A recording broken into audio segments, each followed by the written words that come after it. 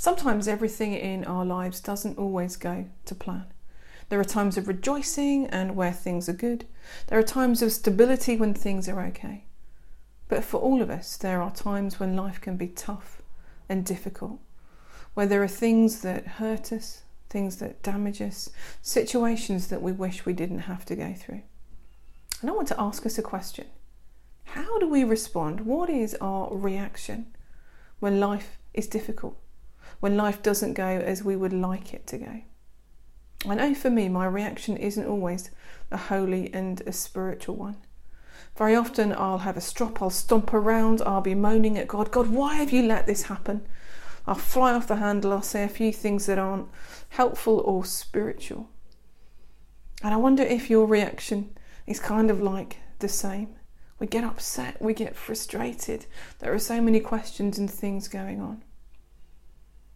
I heard of a story of a lady who lives in Iran. And there were some difficult things that happened to her, and her response to it has really challenged me to think about my life and the way that I respond to difficult situations that I encounter. I want to tell you her story. So she lives in Iran. Iran is a country that persecutes Christians.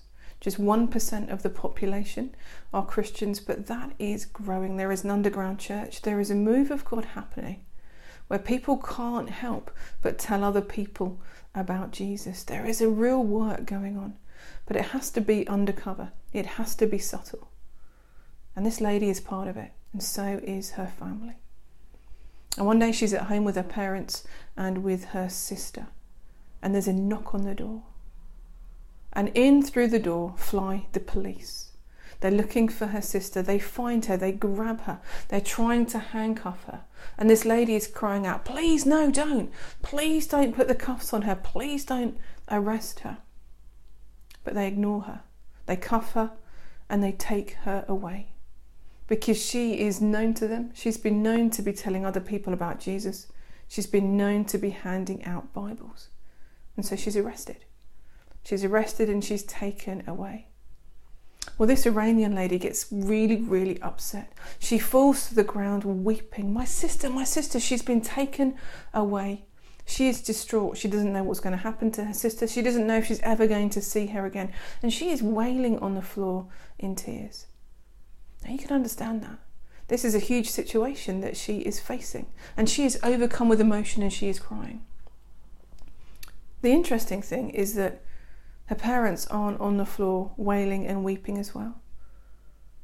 They gently and tenderly stoop down to her, they hold her hand and they begin to pick her up. And they say, now is the time. We need to worship and pray. And so this lady gingerly gets to her feet, her legs wobbling, the tears streaming down her face. Kind of in disbelief that her parents are suggesting that we need to worship and we need to pray in this moment. But she goes with it. And so they worship and they pray and they lift their eyes up out of their situation and they fix them on Jesus. And something begins to happen in that moment. That their faith is gently rebuilt, that they are strengthened, that they know the presence, the power and the love of God, that they know that they are not alone in this moment. The greatest thing that they could do was to fix their eyes upon God and to seek Him, and through worship and praise to remind themselves of who He is. There is something incredibly powerful that happens when we worship. Whether we worship on our own, whether we worship along to music on a CD, whether we worship in church, whether we worship as part of a small group, or whatever it might be. There is something incredibly powerful that happens in those moments. And for this lady, that was the key. That was the key that turned her mourning into peace and an assurance that God was there in the midst of that situation. A few hours later, the door went again, and she herself was arrested.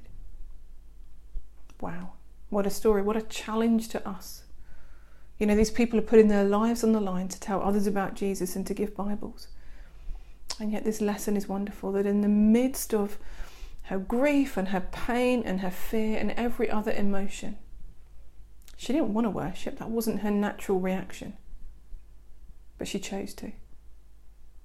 And it was in the worship, it was in the fixing her eyes upon Jesus, that everything turned around.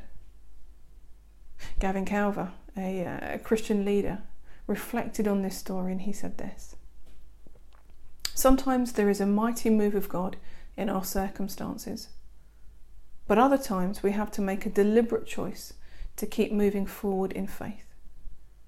We decide that we are not going to be defeated by our situation, and so we choose to worship instead of weep, declare truth instead of lie down in a bed of lies, and wake up to the greatness of God, rather than letting the oppressor pin us to a perspective of darkness.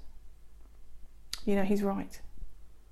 It's not wrong to cry, but in the midst of our tears, in the midst of our frustration, in the midst of our disappointment, one of the most helpful things that we can do is to bring that to God through worship and through prayer. Because then his truth is revealed to us. Then he is able to meet us and sustain us and help us. Horatio Spafford wrote the hymn, "It is well with my soul." Those words were written not from a place of rejoicing and life is great. Those words were written as his boat sailed over the place that his wife and some of his children had died when their ship went down. It was in that moment that he chose to worship. It was in that moment that he chose to fix his eyes upon God. And God met him in that place. God sustained him and comforted him and helped him. Psalm 30, we read these words: "To you, Lord, I called. To the Lord I cried for mercy. What is gained if I am silenced, if I go down to the pit? Will the dust praise you? Will it proclaim your faithfulness? Hear, Lord, and be merciful to me. Lord, be my help. You turned my wailing into dancing. You removed my sackcloth and clothed me with joy, that my heart may sing your praises and not be silent. Lord my God, I will praise you forever." I want to encourage us right now maybe to just spend a few moments praising God. Maybe that we're struggling with some difficult things in our lives. I want to encourage you, bring those to God, but also do so in a spirit of worship. Maybe play some worship music. Maybe sing a song that is really meaningful to you. Just spend some time in his presence, refocusing, repositioning, inviting him to meet with us by his Spirit as we worship. Let's lift our eyes up. Let's let him meet with us, sustain us, and help us.